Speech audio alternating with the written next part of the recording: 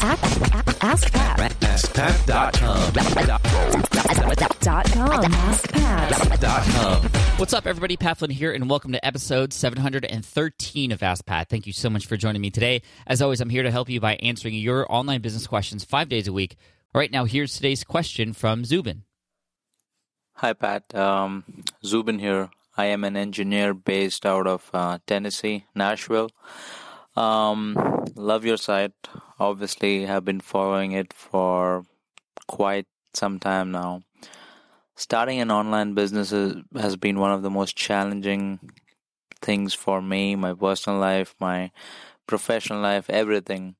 So, today's question, it won't be like the regular technical ones. It's a little bit qualitative. So, I hope you answer it because you have been in this space for very long time. And my question basically is, I run my online business and, I am on my laptop all day long. Like I do all kinds of stuff with my website, with my email, with reaching out to my subscribers, like tons and tons of experiments and all kinds of stuff. So I'm on my laptop all day long and, it really is frustrating at times. What happens is my eyes start to pain. I cannot stare in front of my laptop because my eyes constantly start to pain. So, obviously you are no doctor to offer me advice, but I would like to have your suggestion as to what sort of things have you done or do you try in order for yourself to keep your eyes not strained out. Again, thanks for the question. I hope you answer my question and I look forward for your answers. Thanks.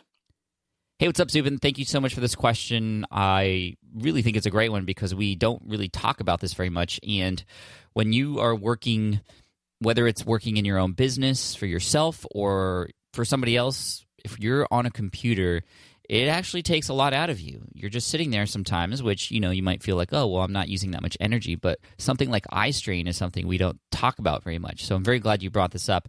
And I, in fact, do a lot of things to help myself in that regard. So here are some of the things I do.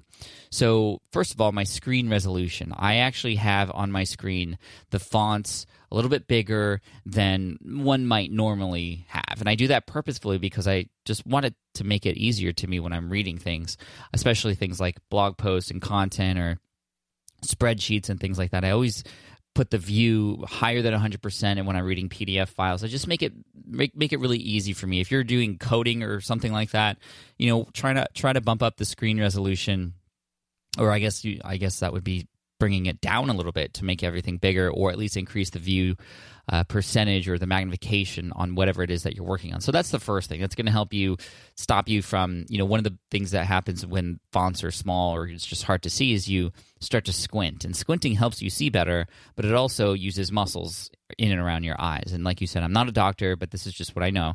And it can take a lot out of you, and you can get tired and your eyes can strain, and some people get to a point where they just can't look at a screen anymore.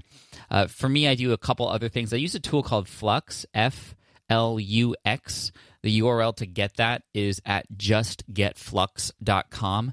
And I know there's a version of it for Windows as well, but this is for Mac, and it's free to use. What's cool is that especially for night, and it actually relates to sleep as well, it adjusts automatically the brightness and the tint of your screen throughout the day so that you are not getting that blue glow the whole time. Because if you are, even if on the phone, I believe the iPhone now does this automatically, or you can set it to have it do this automatically for you.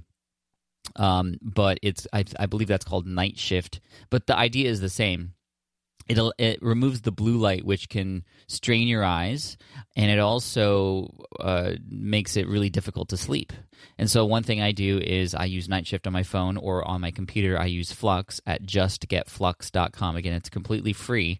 And depending on where the sun is in your location, it'll change the tint in the screen that you're looking on. And it's cool because you don't even notice it's changing until you turn it off, and then it's just bright as day.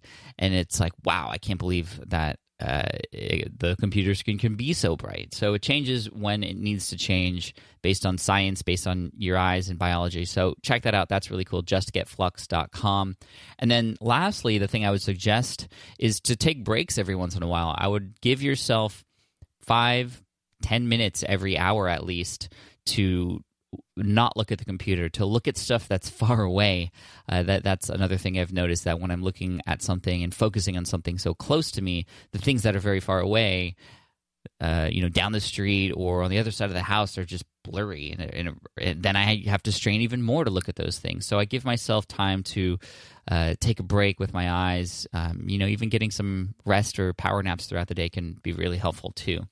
So I hope that answers your question, gives you some thoughts. Just keep up the good work, but also give yourself time to rest, because you need your eyes. You need your eyes. You need them to be healthy. You need them to see whatever it is you're looking at in order to do the work you need to do. So let's take care of them now so we can have them for longer.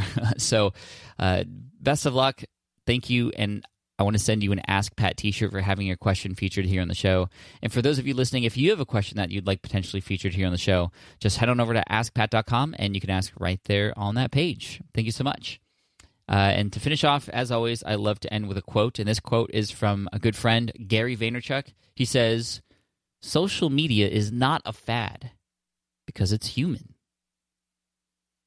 All right, take care, humans. I appreciate you, and I'll see you in the next episode of Ask Pat. Bye.